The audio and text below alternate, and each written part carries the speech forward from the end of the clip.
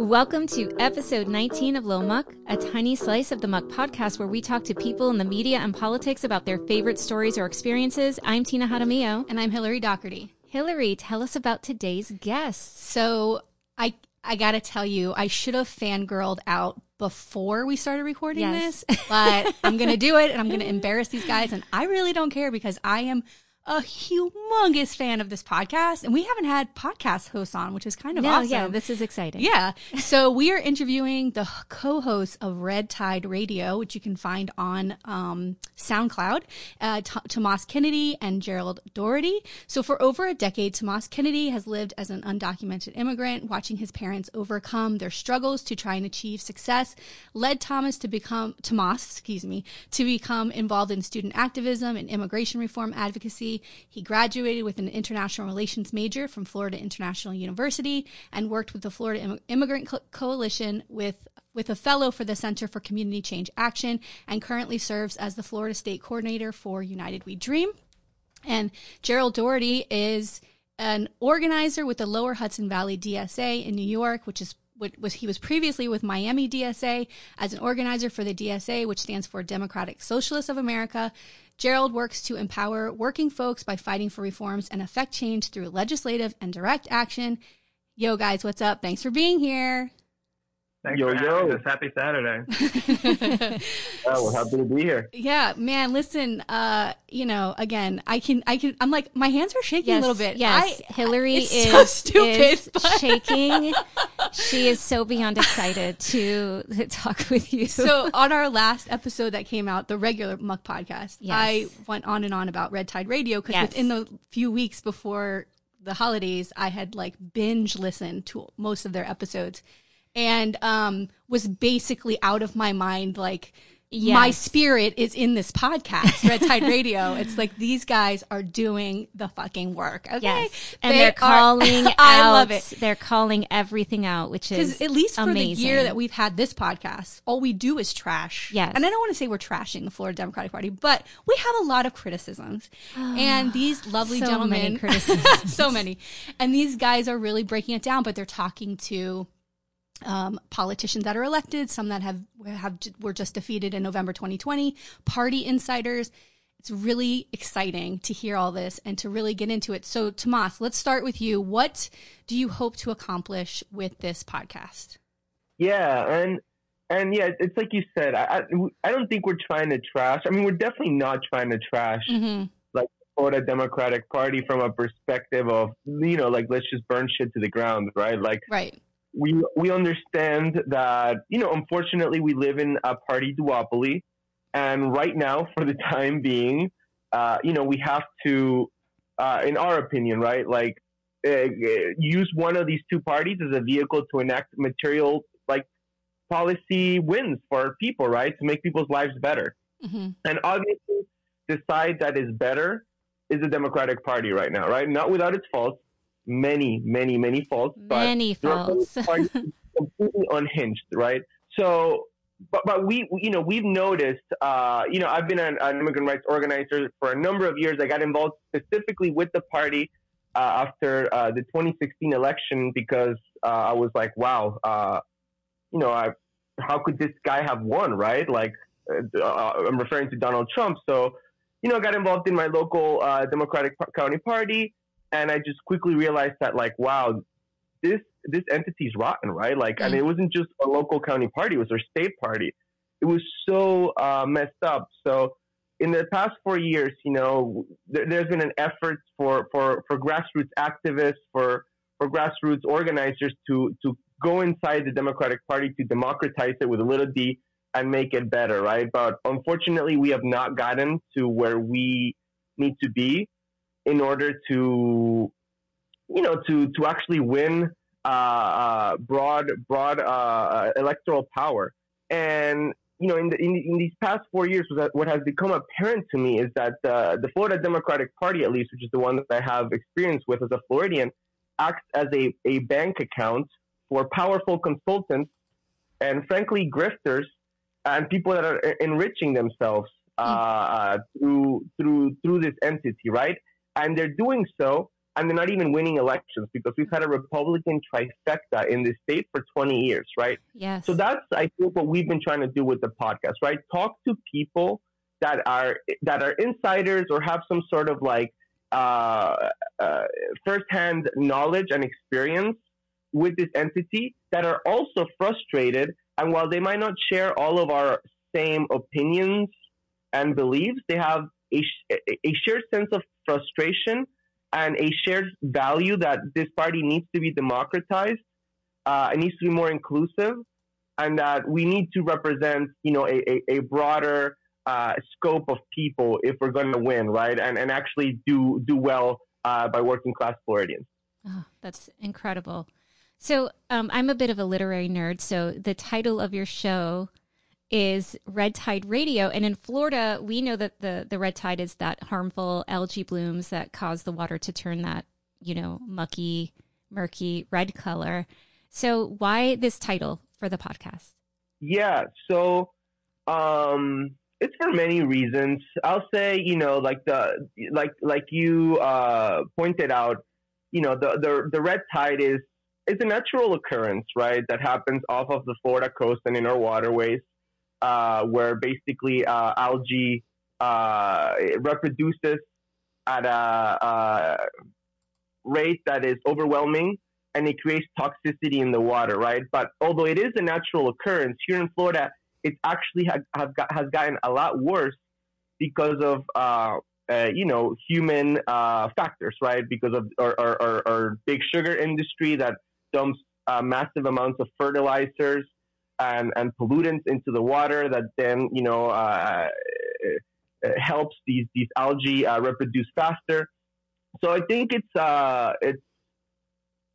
like a metaphor for like the incessant corruption in Florida that is so difficult for us to get rid of, and that's really what the podcast, at least right now, is really trying to shine a light on. Right, we're trying to shine a light on these like corrupt actors.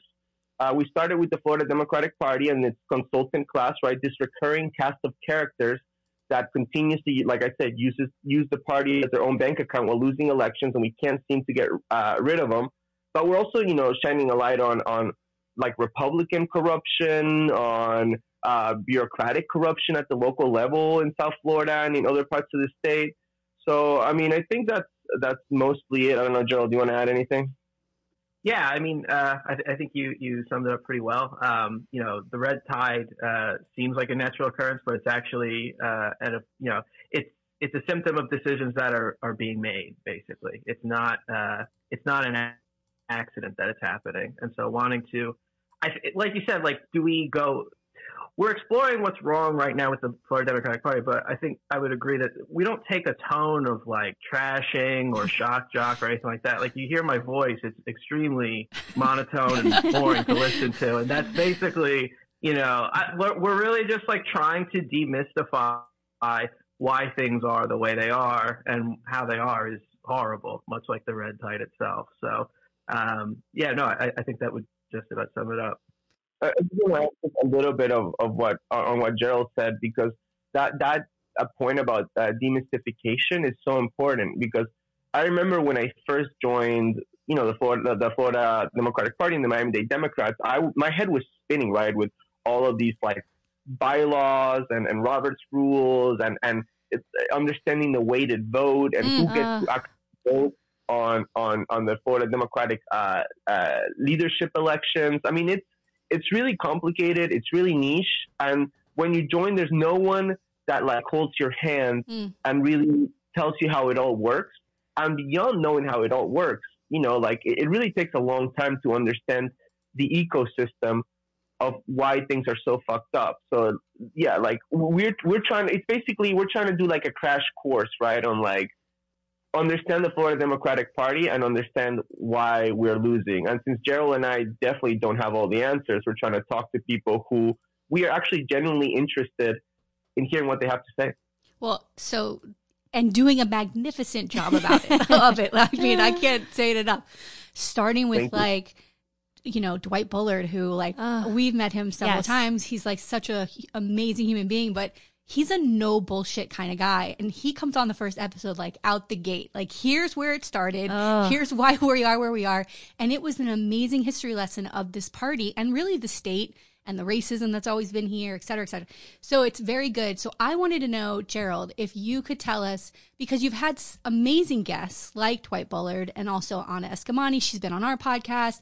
Cindy Polo, Stacey Patel. That episode is so good, about her run for the chair in 2008 or 2018 or 16. It was so good. But so Gerald, tell us, what are some common issues that your guests that you hear over and over again of things that are what these problems are, or these common failures that the party has in the state? It's a broad question. Yeah, sorry. I would say there's two things going on.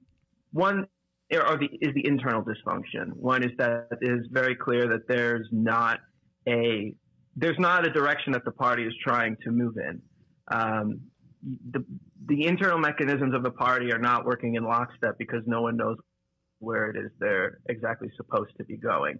And that, I think, would speak to the other issue of the party, which is no one really knows what the party stands for. We talked with, what's her name? Annette Taddeo. I told you, like, I'm a white guy from New York, and I know what the Florida GOP's messaging to Hispanics is. I'm not in the GOP and I'm not a Hispanic, but I know what the messaging is. I couldn't tell you what the Florida Democratic Party's messaging is to Colombians or to Cubans or even to people like myself. I don't know what the point of the party is. And I don't think that the people inside know what the point of the party is either. So they basically made it into a business for themselves. I do think that there's a lot of coasting on the strategic position that Florida has in the Electoral College, those 29, I think, electoral votes, and the close margins that Florida's elections go in. There's a sense that I think people within the party can just coast. And if they win, that's great. And if they lose, the national party still needs them. So the stakes for the people at the top within the party infrastructure are very low. So there's not really a direction that they're trying to go in. There's not a sense of mission. There's not a sense of a vision of what the party is trying to accomplish. I mean, we played we tried to game out, like, if you gave the Florida Democratic Party the kind of control over the state legislature that the Florida GOP has right now, does anyone even know what the agenda would be? Dang, does anyone even know what the top priorities would be? What is the point of this institution? So I think there's not just one answer to that question. I would say there's the internal dysfunction, but I think that the dysfunction is a symptom of a lack of direction, a lack of purpose. That would be at least my answer. Right. And we see with the GOP that they have, the top three issues that they rally around. And it's clear, distinct messaging. And you're absolutely right. There is no message with the Democratic Party. It's very fractured. And I think that that's another reason why it's hard for people to feel connected to the party. Well, I would also say that the GOP does have one thing that they want to happen, and that's to win. Yeah. At any cost. They don't care if they've got to throw their grandmother under the bus. They want to win, and that's what they're going to do. We don't have that kind of attitude. And I don't want to say it's cutthroat, but I think we kind of need a little bit of that. Do you guys agree with that as Democrats? Yes. I mean, I think if you're playing the game, you should be playing to win. I'm a Knicks fan, so if I can make a sports analogy, the Knicks have been coasting on their reputation as the premier location to play basketball for, they haven't won a championship since 1972. And I do get that kind of vibe from the Florida Democratic Party as well. They haven't won anything, and they play like they're 10 points ahead when they're 20 points behind. The Knicks of politics. What is it? Yes. I mean, we can tease it a bit. We just did an interview with Representative Carlos Guillermo Smith. We talked about the sensation of Groundhog Day from the last three cycles, where 2016, 2018, and now in 2020, the party suffers a loss or performs way under expectations. They announced that they're going to do a fact-finding mission and autopsy, see what went wrong, see what happened, figure out how we can get our act together. And then nothing changes, really. Basically, the same strategy from the previous cycle is pursued. The same types of candidates are recruited. Outside of a few key victories, I would say, it's basically the same broad strategy. The cycle repeats itself. And you feel like you're living in, like I said, like political Groundhog Day in the state of Florida, where the stakes are so high. Tomas makes really good points in each of the episodes. People's lives are at stake in these elections. People's literal, like their lives and their livelihoods are at stake in these elections. You know, I make a sports metaphor, but it matters who wins. It does. And I mean, it goes right into my next question, actually, for Tomas, is that what I hear in your voice and in Gerald's voice on the podcast is this sense of urgency. And I feel it all the time when the work that Tina and I do, or I'm as involved in the Democratic Party here in Broward as I possibly can be, because I can't stand nonsense. And I'm like, oh, it's nonsense. I got to go. Like, I can't waste my time here. I try, but it's very hard. It's very hard. The sense of urgency in your voice is that all of these failures are going to affect a ton of people in Florida. We have a broken unemployment system, a housing crisis that is on the rise. I mean, so my question for you, Tomas, is like, even if there's a complete overhaul of the party, we elect a new chair, there's a new executive director, like how many years or election cycles until we actually see real change in Florida? Yeah, I mean, I'll start out by saying, I actually announced my run for DNC members, so it's probably not going to help me. But we saw that. Congratulations. Yes.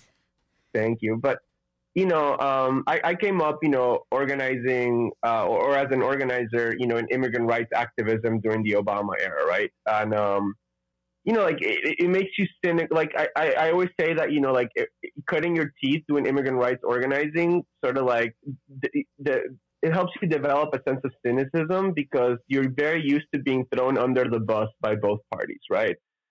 So I think that's where I developed a lot of like my critical thinking and outlook on the American political process, and you know, a lot of like my cynicism. But I also remember, you know, which party like blatantly would attack me and my family, right, when we were undocumented. I remember coming home and watching, you know, people like Lou Dobbs on Fox News talk about how undocumented immigrants were bringing like diseases and leprosy across the border, right? And, you know, like that's are the kind of thoughts that like kind of were burned into my memory. And you know, I remember like the vote counts, right? And while the DREAM Act failed because 5 Democrats didn't vote for it, an overwhelming number of Republicans voted against it, right? So it was clear to me that, like, while the Democratic Party was not where we needed to be, like, there was the other side that was just, like, blatantly xenophobic and nativist, right? Mm-hmm. So I made the calculation that, like, okay, well,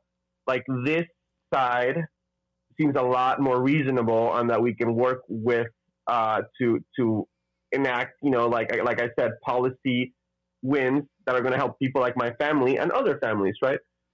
So, you know, going back to your question, right? Like, how long would it take?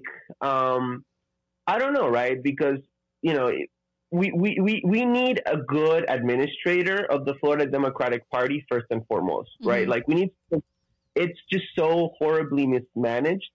And you know, like, not only do we not win, but like the party's consistently, you know, like, in the red, you know, like right now, like, I don't know if you all saw like the Florida Politics article about our federal arm is like, I think we might be upwards of $350,000 in debt right now. So it's just like so horribly mismanaged. We need a good administrator, but we also need someone that's going to lead with values, right? Like, one thing that, you know, people like Rep. Escamani and others have been hitting the party on is the fact that, like, we had $15 an hour minimum wage on the ballot. It passed with 60% of the vote. The Biden campaign endorsed it, and they still lost the state by 4 points. And that's because our Florida Democratic Party, you know, the DCCC, like the Biden campaign, they weren't like leading with it, right? Because they didn't believe that. Frankly, I think, well, it's because corporate interests, you know, didn't want them to. But also, I think they honestly didn't believe that, like, it was a winning issue because they're always afraid to push the envelope. Mm-hmm. And those are disconnect with working class people, right? Like, what's 15 times 40? That's $600, like, right? 15 times 40, 600, whatever. Point is, $15 an hour, it's not that much money for a weekly paycheck if you actually do the math. Right. And it shows the disconnect of these people that are like living, like 15 years ago when the $15 an hour campaign was actually proposed, and it was a significant wage change that would actually like materially benefit people. Nowadays, we need to get to $15 an hour, but it's not that much money anymore. And it really shows the disconnect of like the party leadership and these people that are used to making six-figure salaries, that they don't realize how little money that is, and why people would support that nowadays. Because average working class people know that it's not a lot of money. They're like begging for it. Right. So, and especially in Florida and South Florida, like you can't pay, a rent on something so low. Of course. And then, then you have people like Rick Scott saying like jobs, jobs, jobs. We've created so much jobs. And it's like, no, it's actually just like people that are working three, dead end minimum wage jobs to make ends meet. That's not like a functioning, healthy society. Like that's horrible. But my point is, even if we get to like a fully functioning party, we need also someone that's going to lead with values, with good messaging, that's going to get behind the right campaigns and the right things. And then, it's also, there's also like other, other factors that come at play, right? Like, is the Biden campaign going to create a good political climate for the Democratic Party to be poised and win the midterm elections, right? Like that, to an extent, to be fair, beyond the control of the Florida Democratic Party, right? Like, so there's just so many factors and things that go into determining the outcome of what you're asking, that it's hard to tell. But I think 2022 is going to be a difficult year for Democrats. Mm-hmm. Oh. I think DeSantis has shut the bed so much that obviously he's vulnerable. But at the same time, Trump did win Florida by 4 points.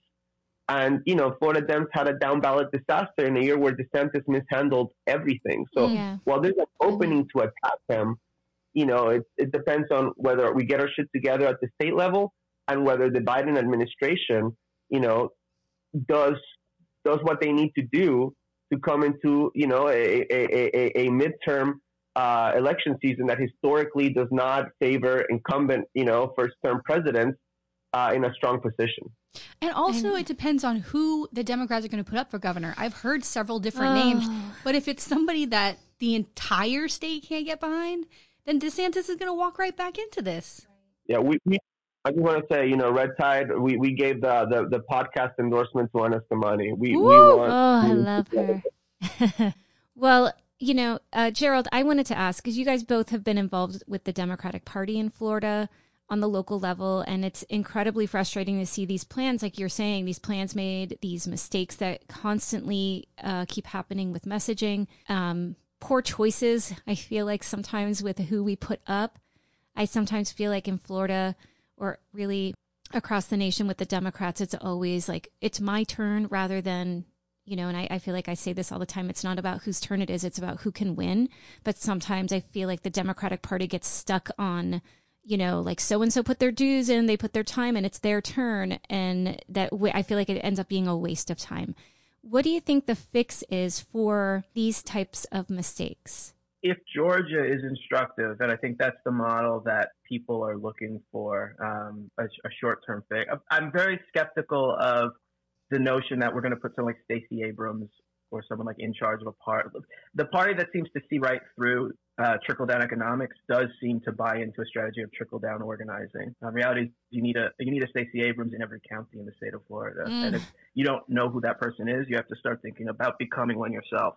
Or talking among your neighbors about where can we start building out like real, like material people power in our community, and how do we coordinate with other like-minded folks in the state to do the same. The people that we talk to will tell you, they're the result of the change that gets made. The elections are a snapshot of where things stand. So if you want to move the needle on election day, it means years of work ahead of the election. I would say to take this time in the short term, I completely second Tomas. I would also add that midterms historically go against the party that holds the presidency. So I wouldn't look for the short fix in 2022. I'd try to have a 10-year, basically take a long view that the party hasn't had, which is what is our long-term vision? What is our vision? And start building out on the ground around that. If we're naming names, the default view of the last few years would basically be make Manny Diaz the party chair and Nikki Fried will be the gubernatorial nominee because they're known quantities with relationships to the donor class, and just hope for the best. Right. Why would you keep doing that? Why would you keep doubling down on the same failed strategy? To contrast that, Ana Escamani took a purplish district and pushed it very blue. Our choice for the party chair, Ione Townsend, if you listen to our interview with her, it's very much like a mechanic looking at a broken car and telling you where the parts are broken, what needs to get fixed, and where you might need to look elsewhere to get it fixed. She's very cognizant of the limits of what she's going to be able to do as chair and where it's going to take building up from the ground in those communities in order to get things done. So I would say don't look for the short-term fix in 2022 or 2024 for that matter. Start thinking about what the 2020s could look like for the people who are on the ground in the Florida Democratic Party.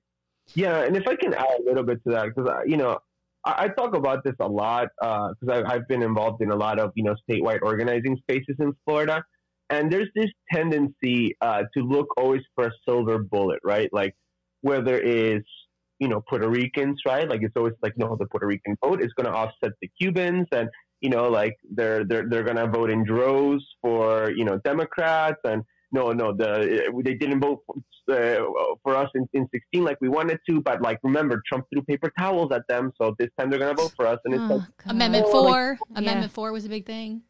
That was the next one, right? Yeah. All these folks with prior felony convictions are now going to come back into the system and are going to get to vote, and they're going to want to punish DeSantis, and it's no, that's actually not how it works, because people are complex and people don't vote or vote for the other party or face institutional barriers beyond the disenfranchisement of based on felony convictions, right? There's so many barriers to the ballot box, and there's so many forms of voter suppression. So there's this tendency to look for silver bullets in Florida, and there's no silver bullets. We just have to do deep organizing, right? That's how they did it in Georgia. That's how they did it in Arizona after they passed, SB 1070, the Show Me Your Papers bill 10 years ago. And they organized against Joe Arpaio and all these folks. It's just through deep organizing and doing the work. And Florida is really hard, right? Because it's big. There's a lot of community, extremely diverse. There's a lot of media markets. So it's not an easy state, but just looking for an organizing shortcut, it's not going to cut it. So my question, here's a little bit of this, because this is where I get wrapped up in it, is I agree with everything that you're saying. It's got to be deep organizing. You both have been in, when Gerald told the story right after Amendment 4, you were going out trying to get knocking on doors, and the guy's like, listen, I have to go get it. I have to go work. I have to take care of my family. I don't have time to go vote. He was a returning citizen. And you went back to the party and they were like, no, everybody's going to come out and vote. And you're like, oh, they're not listening. It was just putting blinders on or something. But here's the thing, let's say you get all these volunteers to come out, right? And you're organizing them. I always felt like when I saw in 2018 and then in 2020, is even when you're doing all of this groundwork, at the end of the day, the election happens. And I remember both times watching the results roll in and just having this feeling that the party as a state had their boot on our neck the whole time. And we didn't really know it. It's almost as if, yes, you can do all this organizing, but how much of an influence does the party have at the end of the day? Because it's cronyism and nepotism, all of those things that are you're fighting against. So is it just pulling more people in and getting more people involved and then pushing out the folks that aren't going to move out of the way? Is that where it works too? Is that what we should be doing? So sorry, if we do have all these volunteers, that you're still going up against the state party? Yes. As an obstacle, or that's correct. I think. Go ahead. Oh no, sorry. I was going to say even county party. County party is messy, so it's even there. It's on a local level, it's hard to. I've found. The thing is that there's nothing about turning people out that says it has to be done under the auspices of the Democratic Party. I mean, like Miami-Dade, for example, take a snapshot. There's a variety of different organizations trying to organize and mobilize people around different issues. I mean, and different interests. So it doesn't necessarily have to be the party machine that turns people out. If you have an interest in the success of the party, you would like for the party to be engaged with these communities, at least like work closely with those who are doing so. But no, I do think that if we're talking about the state infrastructure, if someone like Anana Eskamani wins as governor, it'll be despite the party machinery as it exists today. It'll be something much closer to Obama in 2008 or 2012, where the campaign becomes the machine. Basically, it's screw it. They don't know what they're doing. We're going to do it ourselves, which that's a temporary fix, right? What happened when Obama wasn't president anymore? That machinery, that turnout machine went away. You don't want it to be built around a single candidate. You don't want it to be built around a single person. So, no, to bring it back, I do think that there's nothing that's, like I said, there's nothing that says it has to be done through the Democratic Party. I myself do my organizing work through the Democratic Socialists of America, but we work with people who are involved in the local Democratic Party. I mean, you'll meet a variety of different people that way and try to organize them around the interests in their community. Like right now, we're working very hard on tenant evictions. We didn't know, the date for the moratorium on evictions keeps getting bumped back, but we're very concerned about what the future for people experiencing like homelessness is going to be. We're expecting an absolute wave of homelessness. Is this something that the party wants to organize around a message of housing justice? Not here anyway. I mean, I haven't seen it, but there are organizations who are interested in doing so. So the party would have to decide first what its vision is, what the interests of the communities that they advocate for are, and then go champion those issues. And if they're not going to do that, then yeah, I'm sorry. They're going to be an obstacle to anyone who does try. Right. Yeah, and I just want to add a little bit onto what Gerald said also, because, he mentions that, any sort of organizing project that's centered around a single person, right? OFA,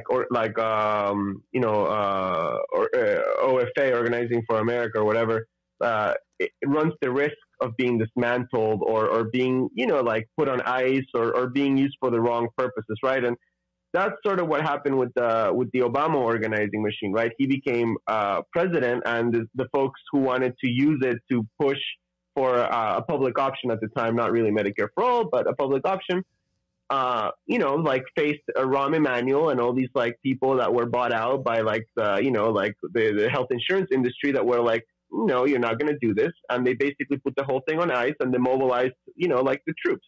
So, I worked for the Bernie campaign. And when I worked at the Bernie campaign, I was tasked with, building along with other colleagues our national, distributed organizing program.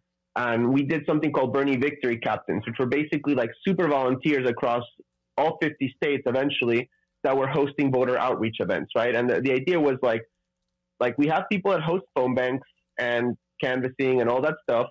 Let's get the most committed ones. Let's push them so they host one per week, and let's give them training and resources to do it to the best of their ability, right? And we're going to try to do this at scale. So we're going to do this massively, and we're going to do it through training people virtually and giving them support. And something that we would always make sure to emphasize to the volunteers that it was our campaign slogan is not me, us. This isn't about Bernie Sanders. We love Bernie. We wanted Bernie to be president. We support Bernie. We're behind him. But this is so much bigger than Bernie, right? This is about building infrastructure to continue electing good people, to continue building grassroots activists. A lot of the Bernie Victory Captains that we trained ended up running for, local Democratic Party offices. And a lot of them are now county party chairs or state committee people. And they're doing the thing, right? So, yeah, I think it's really important to avoid the politics of personality and the cult of personality, and organizing projects need to be built around ideas and values and not people. And I think that's a misconception that people have about the Bernie movement, that it's all about Bernie. But actually, like, no, like a lot of people that follow Bernie are extremely independent minded. And although, we all love Bernie, but when we disagree with Bernie, we disagree with Bernie, right? Like, so, you're talking a lot about messaging and building up the party. What do you think then should be our top issues, or if we had this rally around the top 3 issues, what should be the messaging for either the Florida Dems or the Democratic Party in general? Like, what top 3 things should be the rallying call for people to get them engaged? I was going to say, in my opinion, healthcare would have to be number one. It's astounding to me that Florida can't define itself. The Florida Democratic Party can't define itself as the healthcare party in the state. Where we talked about this with Senator Tadeo. Hialeah had one of the highest rates of Obamacare enrollment in the country, and yet most people didn't know the amount of work that went in on the Democratic side to advocating for that program to even exist in their community. You couple that with the pandemic, where a lot of people were bunkered down with their family. Healthcare is literally an issue about keeping the bonds of family literally alive. To couple that with the rates of Medicare enrollment and Medicaid enrollment, I think most people don't realize the percentage of Floridians enrolled in Medicaid is one of the highest in the country. I don't know what the other two would be, but if you're not defining yourself as the healthcare party, that you want to make it as much of a right as humanly possible, and to highlight the work that's already been done to make it a reality, and the efforts that have gone into destroying that materiality by the Florida GOP. Yeah, you might as well pack it in at that point, in my opinion. Yeah.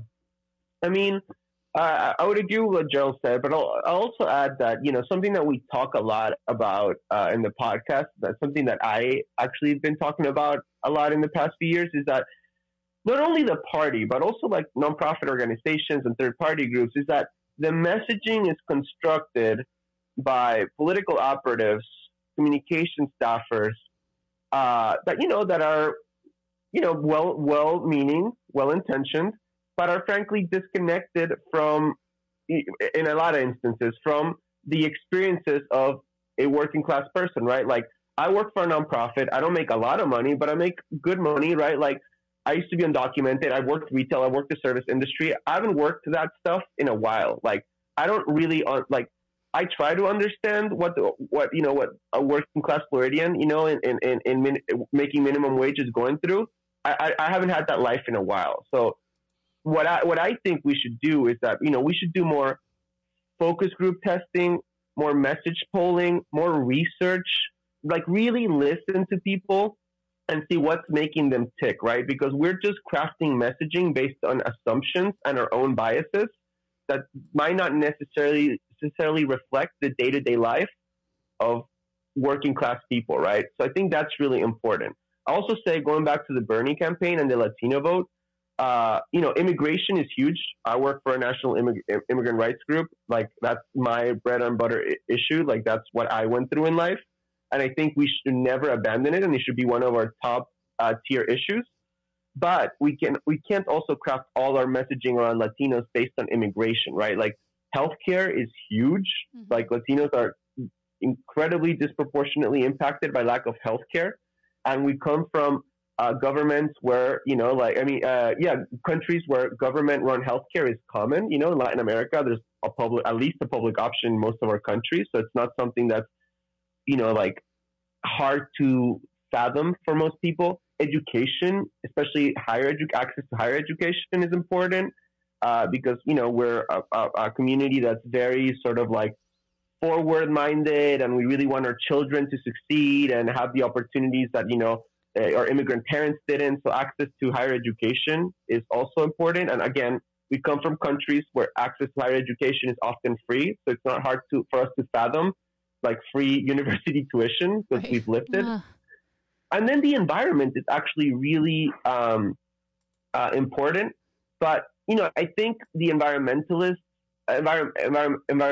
movement, like that sort of fear-based messaging about global warming killing us all, it's, I believe it will if we don't do anything about it, but it's not aspirational. It turns people off. It's very abstract for people to really like conceptualize that.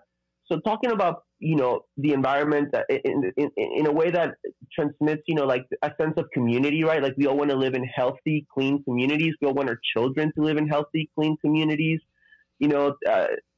clean jobs, as a way to stimulate the economy, to bring wealth into your neighborhood, into your county, into your city.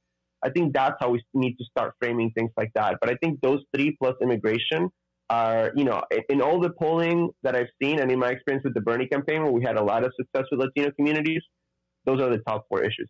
I mean, my God, you guys make it sound so simple and easy. Like this should be an easy sell. I don't understand what the problem is. So my final question is this, like, the fact that you posted today that you're going to run for Florida DNC member, I'm a natural pessimist. Just right out the gate, we're going to lose, we're going to fail. But okay, I know, I get it. I'm the opposite. But the fact that you're running tells me you have hope that the change could happen, right? The fact that, Gerald, you're still involved and you're trying to make change happen. It tells me that even what I love is that you can criticize and make constructive criticisms of the party, but still believe in the way that the system works. And the only way we're going to change it is if we get involved and we start getting our message in there and push and fight a little bit further. So my last question, we have a DNC chair election coming up, and, we really have no other choice but to be involved and to make change. Like, we have no choice left. We have to help the people in Florida and do what we can. Do you have hope for the Florida Democratic Party in the future? So I would say I am someone who doesn't believe in either hope or hopelessness. I believe in myself and the people around me and the urgency of the mission that we've dedicated ourselves to. Tomas talked about, after that Trump election, there was that big wave of people coming in to get involved. That's when I got started. In 2016, when I moved to Florida, I moved for a job, and I was fairly atomized. I didn't know anybody when I moved down to Miami. I was grateful to have friends that were going to med school at the time, but I basically felt like I was glomming on. I was a +1 in my own social circles. I was lonely. I didn't really know what my life was going to be in Miami.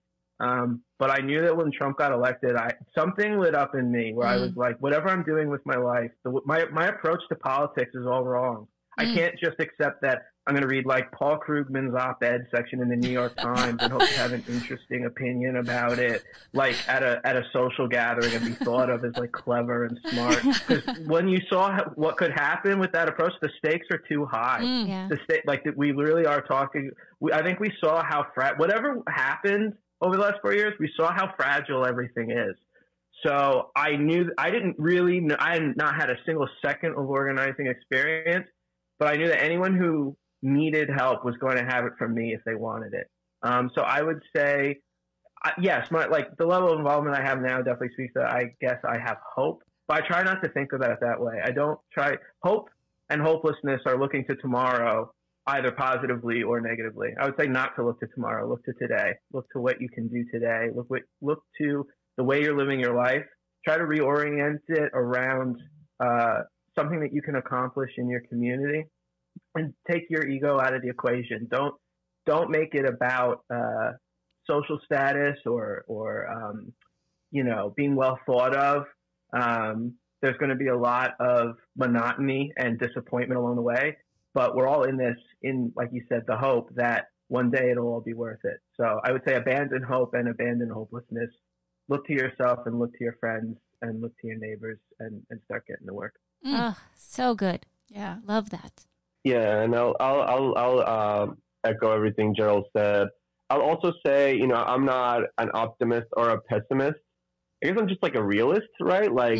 I look at Florida and I look at the data and I look at, the history of the state and the numbers, and I'm like, well, this is it's winnable. This isn't insurmountable. We have the numbers and we have the right ideas, in my opinion. But it just requires a level of work and commitment and competence that frankly and coordination that frankly hasn't been there at the top levels of the structures that carry out the work. And like I said at the beginning of this interview, there's red team, which is the Republicans, and there's blue team. And right now, blue team is more aligned with what I believe. But the problem is that the people that are in charge of blue team are grifting really hard and not doing the work. So if you're going to grift really hard and not do the work, you got to go. So that's where we're at right now, right? Beyond, being like discouraged or, like not thinking we're going to win, like the reality is another thing that we talked about is that this isn't like a game of checkers or chess, right? Like this is like a battle for governance, right? And for the ability to set the rules that are going to determine our quality of life and our like material well-being. So if we lose, it means that people who are sick don't get health care, immigrants get deported, right. Women lose the right to choose. People don't make what they need to make to earn a living. People's conditions at the workplace deteriorate. You know what I mean? More of our taxpayer money goes to like corporations.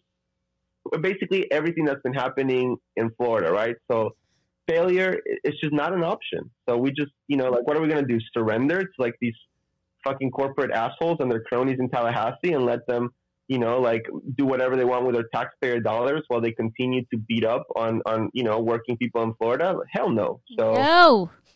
We got to keep going.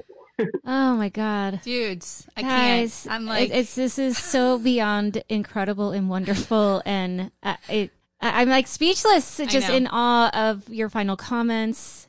I'm so excited that Tina had made the suggestion, like, well, why don't we get them on Little Muck? I'm like, can we do that? Can we send them an email and get them on here? That'd be awesome. If you or anybody listening is interested in the DNC chair race that's going to be coming up, these guys did interviews with every single candidate, and they're really, really good. And I just appreciate all the work you're doing. And really, it's like voter education. Like the people who should be listening to this are people in the state who really need to see and hear what's going on and become aware of it, so that maybe they'll get more involved and help make change. I mean, we need a change desperately, and we need people like the hosts of Red Tide Radio to kind of shine a light on these issues and bring awareness to them. Nothing changes in darkness. We need to bring it all to the light. So you can find them at soundcloud.com/redtideradio and on Twitter and social media. You guys, I'm like a huge fangirl. I'm almost embarrassed. I'm so old to be a fangirl, but I am such a fan of you, and I'm so excited you were able to join us. Thank you for your work. Thank you so much for coming on today. No, thank you for inviting us, and we are fanboys. Oh, really? Oh, I love this. This is turning into a very delightful end to this podcast. Oh, thank you. So have a wonderful weekend, and we will, Thank you.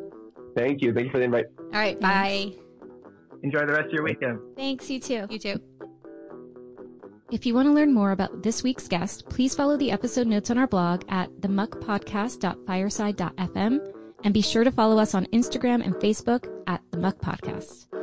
To support The Muck Podcast, please visit our Patreon page. We have 3 levels of support and different goodies for each level: Muckraker, Policy Wonk, or Bleeding Heart. We can't do it without you. Music for The Muck Podcast written and performed by Sean Doherty.